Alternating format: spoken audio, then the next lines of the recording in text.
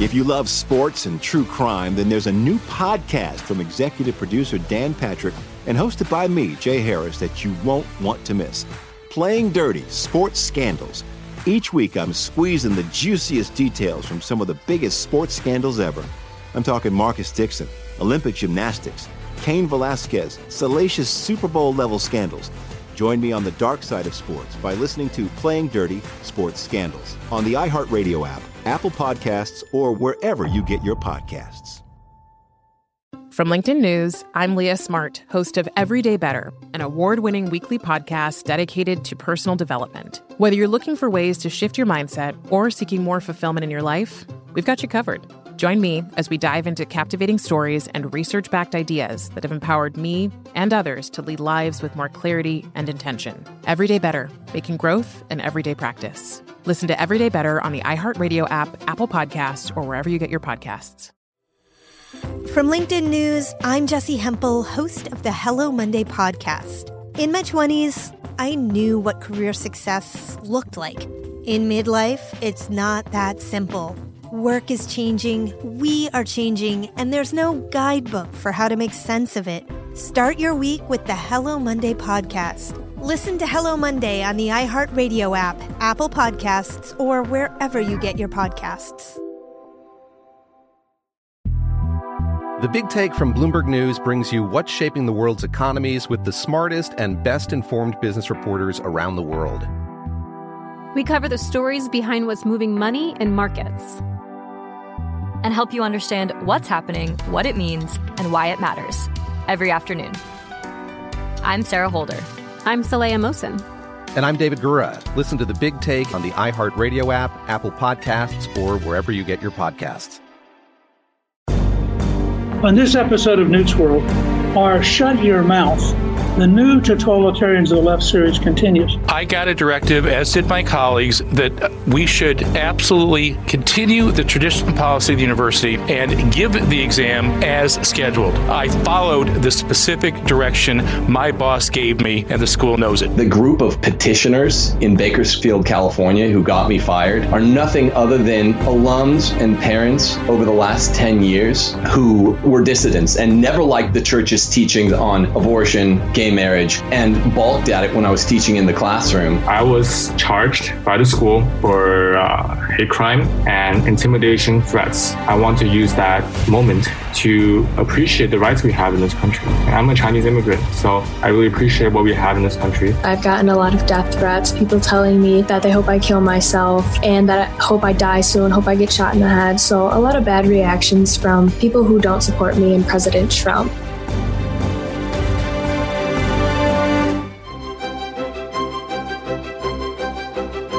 You know, I'm a college teacher by background. I actually taught at West Georgia College for a good while, taught a couple other places briefly. And so I had a fair amount of time and energy spent in the academic world. And back then, the idea of academic freedom was almost a religion. And it was essentially designed to protect the individual professor from being browbeaten or coerced or in any way pressured to say or do something they didn't believe in.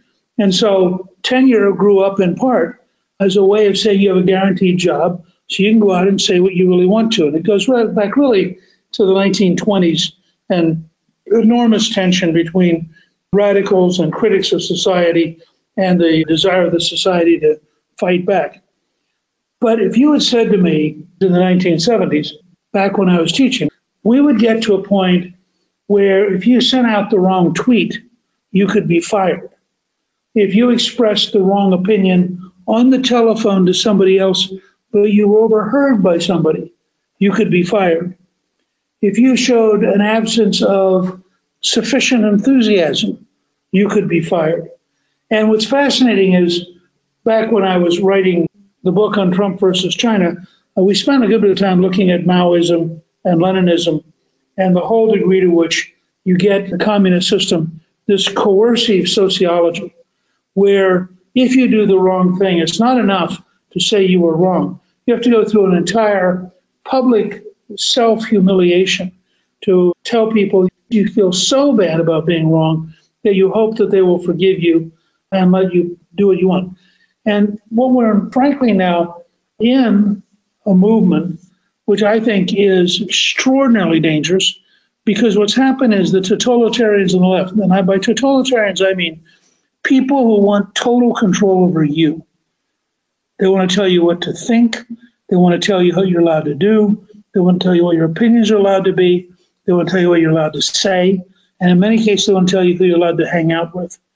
And this movement is currently controlling the narrative and the agenda and demanding that if you disagree, you lose your job. My most favorite recent example is an ABC News report about Oakland, which said that the peaceful demonstration intensified as they burned a courthouse, a police precinct, and injured several policemen. Now, notice, they couldn't say that the peaceful demonstration became violent, because that would have violated the radical left's definition of tolerable statements. On the other hand, it was so blatantly obvious that they were burning a courthouse and a police precinct and that they were injuring police, which, by the way, tended to not be covered by the national media when it happened in Portland and Seattle. But this was so obvious and so out in the open, they had to say something. So they decided that you now have a brand new term. This is typical of totalitarians. The new term is intensified peaceful protest, which you might think of as violent, but that would be a sign that you need re-education, because violent protest is a term which no longer exists in the United States, unless it's done by right-wingers, of course. The Founding Fathers were very smart, and they were very well educated, and they were very familiar with the dangers of groupthink and the dangers of totalitarian behavior. And in fact, they knew from their own history, about 100 years before we became a country, in 1692, there were Salem witchcraft trials, which we now believe were totally false, started by rumor, ended up killing a number of people, and ultimately became, ironically, a remarkable play by Arthur Miller called The Crucible, which was, to show you how much things have changed, which was written to decry right-wing pressure against people who might be communists. And he was equating the communists being persecuted with the innocent people being persecuted during the witchcraft trials. Well, now the witchcraft trials occur every day all over the country, and it's all done by left-wing totalitarians. The other great example, of course, is George Orwell. And I always try to remind people that his extraordinary novel, 1984, actually takes place in Great Britain. Because people assume it's about Moscow. It's not about Moscow. And that's not because Orwell wasn't aware of the nature of Moscow, because Orwell fought in the Spanish Civil War and was actually a part of the Trotskyite Brigade, which was allied with the communists until Stalin decided it was too good a moment to slaughter them. And so the communists wiped out the Trotskyites, and lucky for literature, George Orwell survived. But he knew the communists were capable of being unbelievably bad. And in many ways, he would have said, you take the fascists, the Nazis, the communists, and they're all the enemies of freedom. But he wanted to place 1984 in Great Britain because he wanted to make the case that in the end, democracies are as exposed to the concept of totalitarianism as dictatorships, which also fit maybe the most important conservative economic, sociological writing of the 20th century, which is Hayek's The Road to Serfdom. And Hayek basically argues in The Road to Serfdom that once you go down the road of centralized planning, you inevitably centralize power, you inevitably end up dictating details, and you inevitably crush people and eliminate their freedom. So if you were to take 1984, and you were to take The Crucible, and you were to take The Road to Serfdom, you'd have a pretty good intellectual framework to understand what's going on. This is only our second episode in this new series, which I'm calling Shut Your Mouth, the New Totalitarians of the Left, in which I'm going to discuss how is this totalitarian movement affecting us in the media, in academics, in sports, in business, in the federal bureaucracy, in entertainment. And we want to really hear from you. So at some point, when we've had several episodes, we'd love to have people who themselves have experienced this kind of totalitarian pressure tell us the stories. And I hope that you'll send me your experience at gingrich360.com/ shut your mouth. And we're really looking forward to collecting out personal experiences of people who've been going through this nightmare.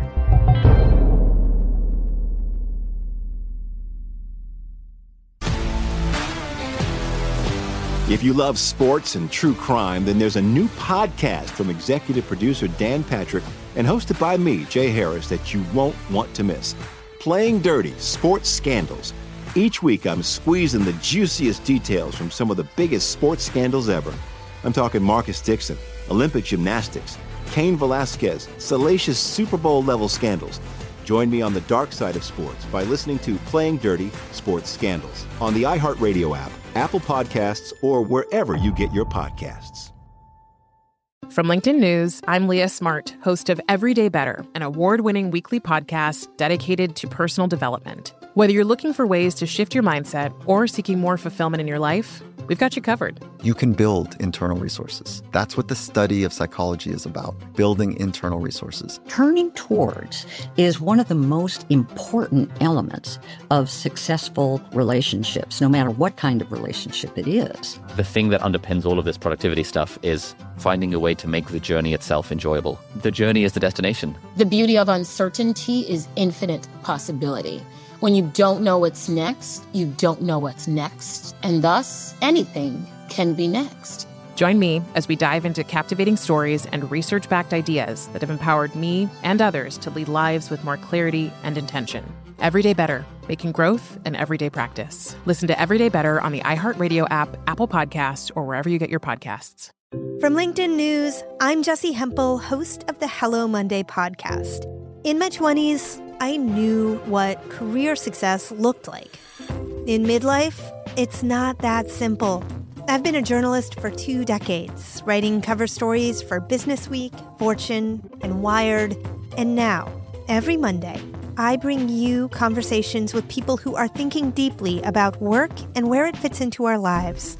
Like Microsoft CEO Satya Nadella on growth mindsets. The learn-it-all does better than the know-it-all. Or MacArthur Genius winner Angela Duckworth on talent versus grit. Your long-term effort and your long-term commitment are surprisingly important. Each episode delivers pragmatic advice for right now.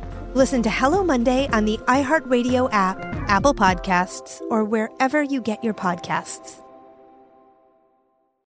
Welcome to Season 9 of Next Question with me, Katie Couric.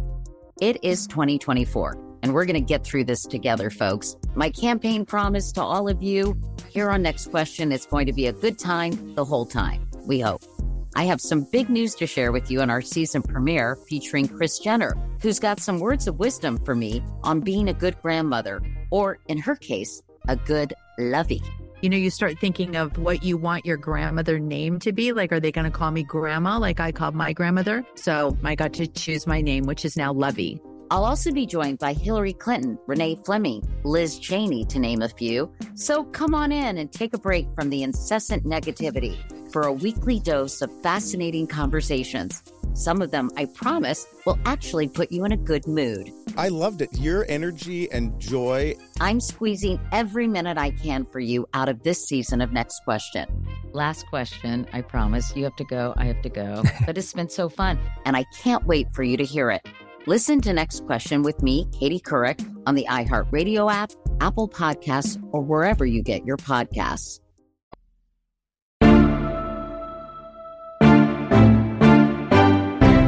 This episode will focus on examples of how the left has taken over the academy and demanded the firings of people who disagree with their narrative. Remember, this is the opposite of the academic freedom, which for a century had been the central battle cry of the academic community.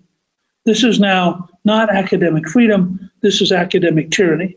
Now, it's been happening in higher education, I think, since the early 1960s, when Marcuse was teaching at Berkeley, and when the anti-Vietnam War movement and what ironically was called the free speech movement at Berkeley all grew up. And by the late 1960s, they'd already metastasized.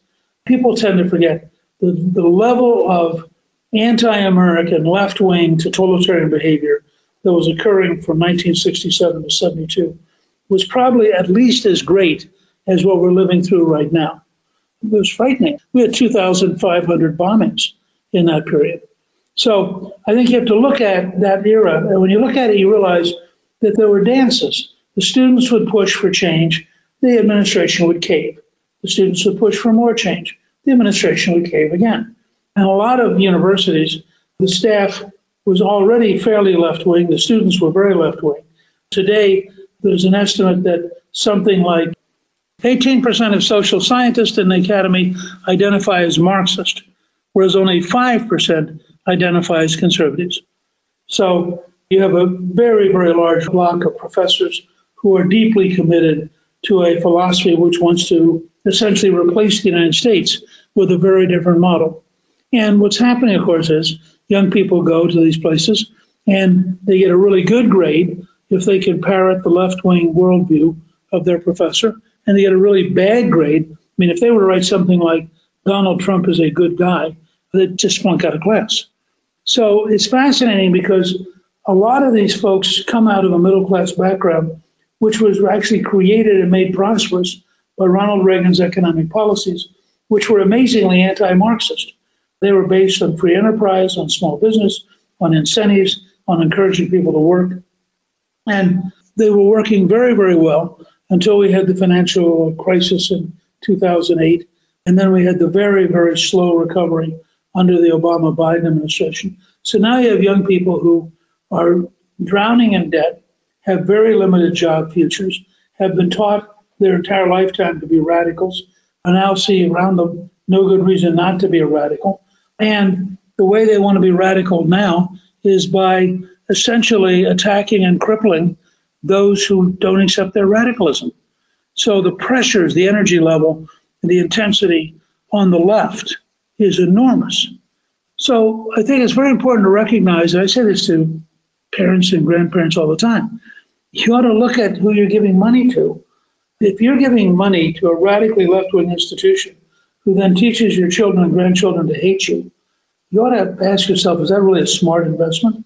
Or should you maybe think a little differently about your generosity? And what's, I think, beginning to sink in is it's not just, oh, they have their own opinion. They have their opinion, which they are determined will be your opinion. And if you watch the ferocity with which a number of these left-wing student bodies go about silencing speech, punishing those who do not agree with them. And remember, you can't just nod agreement. You have to be enthusiastic. You have to express in a positive way that you agree. I think you see this maybe the most in race relations, although not only. The left automatically attacks any detractor as a racist so they can avoid rational argument.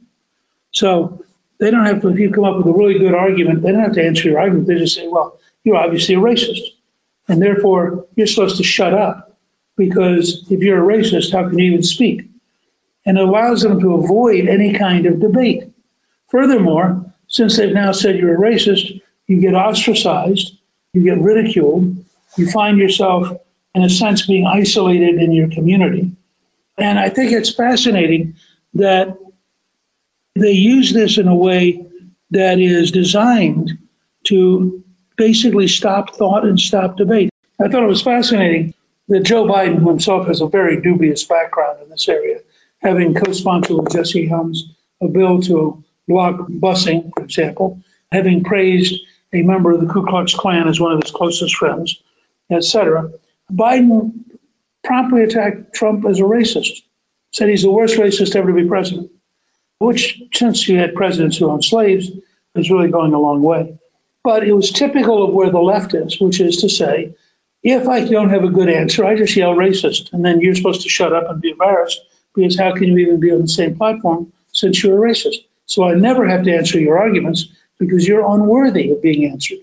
Now, to show you how this evolves at the universities, at the University of California, Los Angeles, Anderson School of Management, Professor Gordon Klein was doxxed by his own students. Let me just say, doxxed essentially means that you get your personal information posted online, so other members of the radical left can harass you and can find you. This is why you sometimes end up, for example, with policemen who have a mob outside, or with somebody who's a professor who can't go home at night because there are 500 people surrounding their house. Now, what did Professor Klein do to be punished?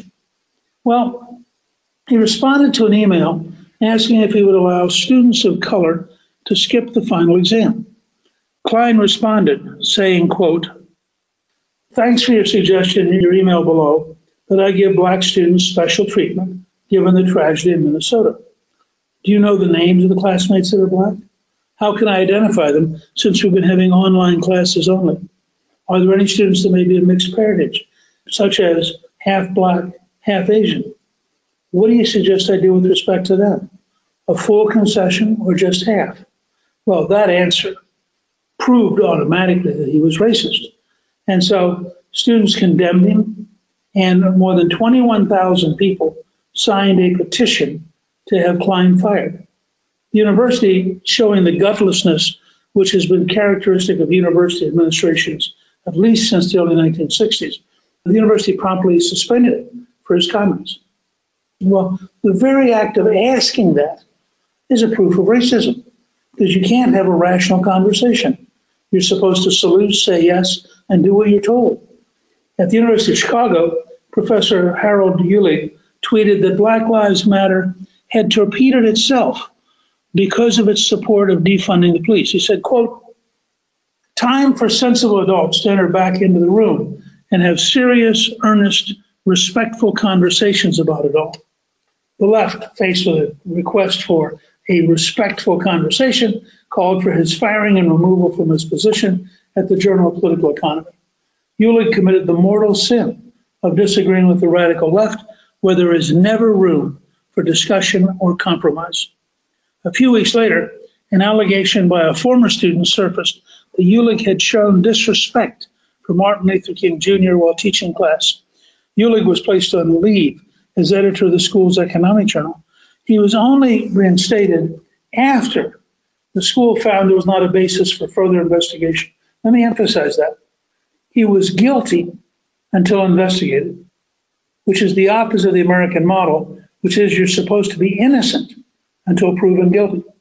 Now, another UCLA professor, Lieutenant Colonel Ajax Paris, has been put under investigation after reading aloud Martin Luther King Jr.'s, quote, letter from a Birmingham jail, which is one of the most famous documents that King wrote. And he showed a documentary on racism. Both Dr. King's famous letter and the documentary included the N-word. Paris tried to play by the left's rules. He even included a trigger warning, a favorite of the left wing, before the lecture.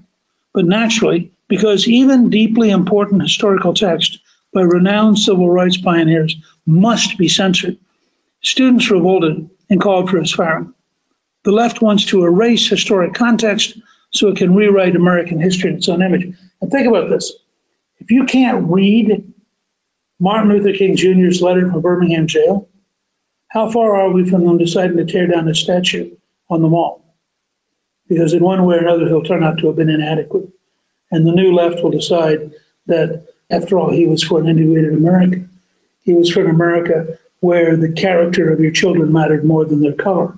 He was an optimist about America. His dream was a dream of getting America to be true to itself.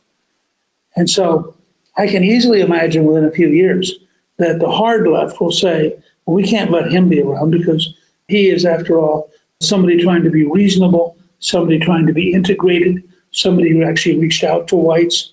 It just tells you how crazy this is going to get.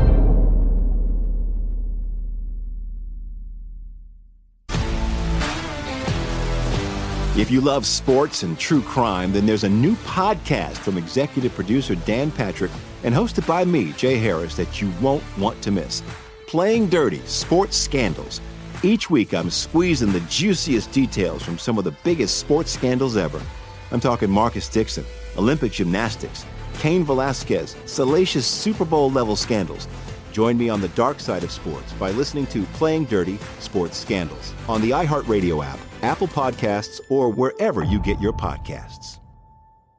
From LinkedIn News, I'm Leah Smart, host of Everyday Better, an award-winning weekly podcast dedicated to personal development. Whether you're looking for ways to shift your mindset or seeking more fulfillment in your life, we've got you covered. You can build internal resources. That's what the study of psychology is about, building internal resources. Turning towards is one of the most important elements of successful relationships, no matter what kind of relationship it is. The thing that underpins all of this productivity stuff is finding a way to make the journey itself enjoyable. The journey is the destination. The beauty of uncertainty is infinite possibility.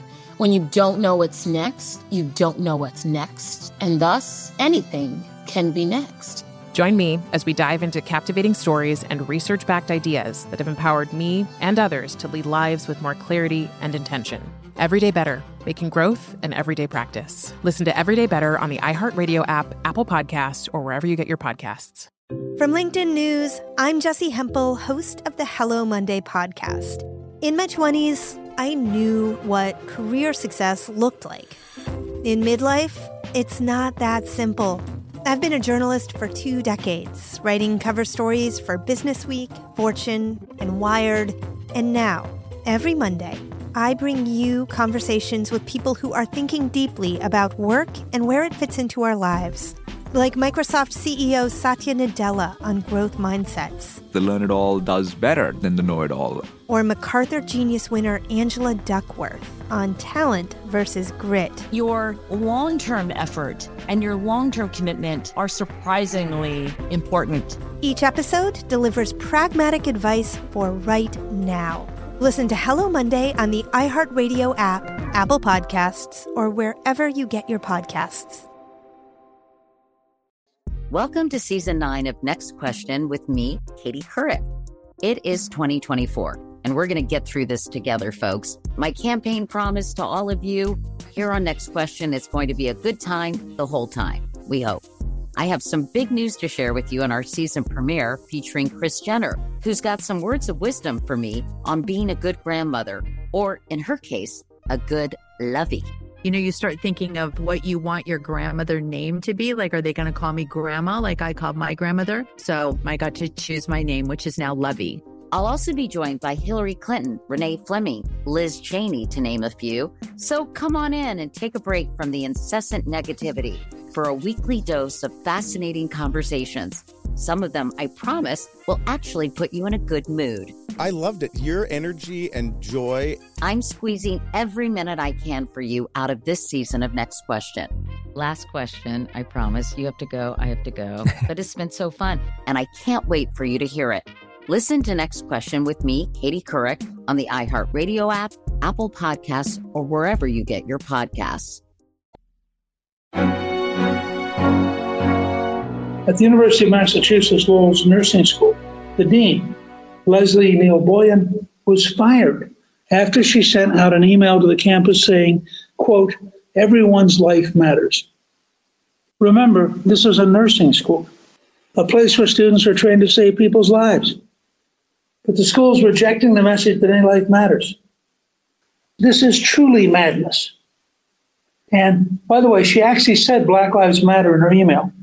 There are students at this school who are going to be asked to save lives of everybody, but that's good enough for the hard left. You know, not even K through 12 education is safe from the left's thought police. Timothy Gordon, who taught at a Catholic high school, was fired over a social media post calling Black Lives Matter, quote, a terrorist organization in response to the riots, arsons, and looting that followed the heinous killing of George Floyd. Tiffany Riley, who had been the principal of the K-12 Windsor School, made a statement saying that she thought Black lives do indeed matter, but felt as though the efforts to get the message across had been coercive. Quote, "Just because I don't walk around with a BLM sign should not mean I am a racist," Riley said. Leftists agreed. The very fact that she would write that as a sign she is a racist, the school board put her on administrative leave. Even students are far from safe. In Fordham University, student Austin Tong posted a picture to commemorate David Dorn, a retired African-American police captain who was fatally shot trying to defend his friend's pawn shop during the riots. He later posted a picture of himself with a legally purchased firearm saying, "Don't tread on me," in response to the anniversary of the Tiananmen Square massacre. Tong has been forbidden from representing Fordham in any capacity, cannot obtain leadership positions or participate in club sports, is banned from physically entering the campus and must undergo implicit bias training. Supporting black police officers and opposing the Tiananmen Square massacre is a crime under the radical left's definition of America. Of course, beyond breaking with identity politics, supporting any conservative causes or President Trump will instantly land you in hot water in the world of academia. Incoming college freshman Samantha Feferal learned this. She was hoping to attend Marquette University this fall. She registered for classes, paid her tuition, but then posted a video on social media where she supported President Trump. Brian Troyer, the dean of undergraduate admissions at the college, told her that her acceptance is now in limbo. She may not attend Marquette simply because she supports the president. And Marquette, remember, is a Catholic university which used to at one time have a real sense of openness. Feferal told the College Fix that Troyer had the heart to tell me I wasn't a student. This means that my classification is still in limbo and is currently being decided by the administration. I've been accepted. I paid for my housing. I even have a complete class schedule. If that doesn't make me a student, what does? The college denied the allegations and told the Daily Mail concerns about this new student that were brought to the university's attention were not based on political affiliation, but on alleged use of discriminatory language. They clearly knew they were in a little bit of trouble. They couldn't even be honest. Does anybody really believe that saying I support Donald Trump is discriminatory language? In Michigan, Walled Lake School District fired high school teacher Justin Kucera simply for supporting the president and his plan to reopen schools in the fall. According to the Detroit News, on July 6, Kucera retweeted President Trump saying that schools should reopen and then tweeted, "I'm done with being silent. At real Donald Trump is our president." In reply to one comment on his tweet, he wrote, "Liberals suck," and deleted it an hour later. A few days later, he was given the option to resign or be fired. The left remains opposed to theological history, a stunning rebuke of our religious freedoms. University of Illinois professor Kenneth Howell was fired for teaching religion in a purely historical sense. After he explained the Catholic Church's position on same-sex marriage, a student who was not in his class complained to the university that Howell was promoting hate speech. If simply discussing Catholicism as hate speech, the left may be en route to limiting the practice of Catholicism altogether. Don't forget that Beto O'Rourke promoted suspending the tax-exempt status of religious institutions that didn't agree with the radical left on social issues like same-sex marriage. The left is clearly willing to limit religious freedoms that they don't agree with. And by the way, if you watch how some governors have been, for example, in Nevada, allowing casinos to open up, but limiting churches, you really can understand that there is a very anti-religious bias on the secular left, and that they have no interest in helping churches and synagogues survive. Colleges are seeking to limit the marketplace of ideas to leftist dogma only. And unless something is done, the next generation of students will grow up and perpetuate this same repression of conservative beliefs. Unfortunately, these are just a few examples of how the radical left is unabashedly controlling the academy and censoring free speech. Instead of accepting a variety of opinions, supposed institutions of higher learning now rally for professors and others to be fired when points of view that differ from the left-wing consensus are allowed to be expressed. There are a range of other examples of how people have lost their jobs because of their differing viewpoints, and we'll get to them in a series of briefings. You can read them all at gingrich360.com/shutyourmouth.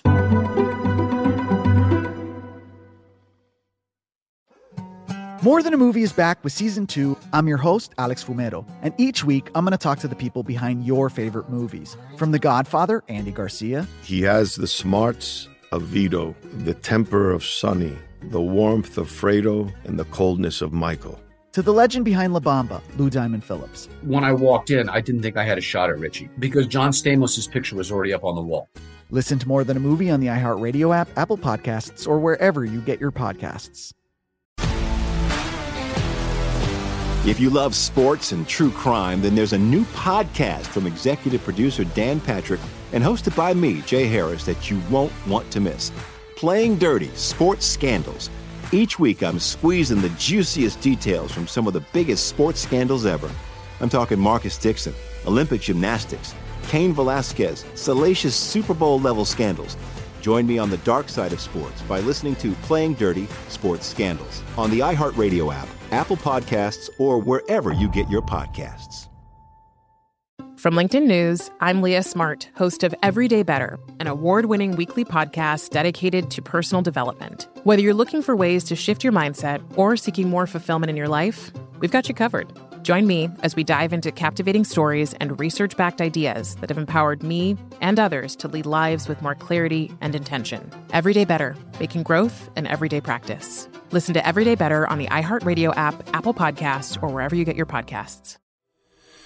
From LinkedIn News, I'm Jessie Hempel, host of the Hello Monday podcast. In my 20s, I knew what career success looked like. In midlife, it's not that simple. Work is changing, we are changing, and there's no guidebook for how to make sense of it. Start your week with the Hello Monday podcast. Listen to Hello Monday on the iHeartRadio app, Apple Podcasts, or wherever you get your podcasts.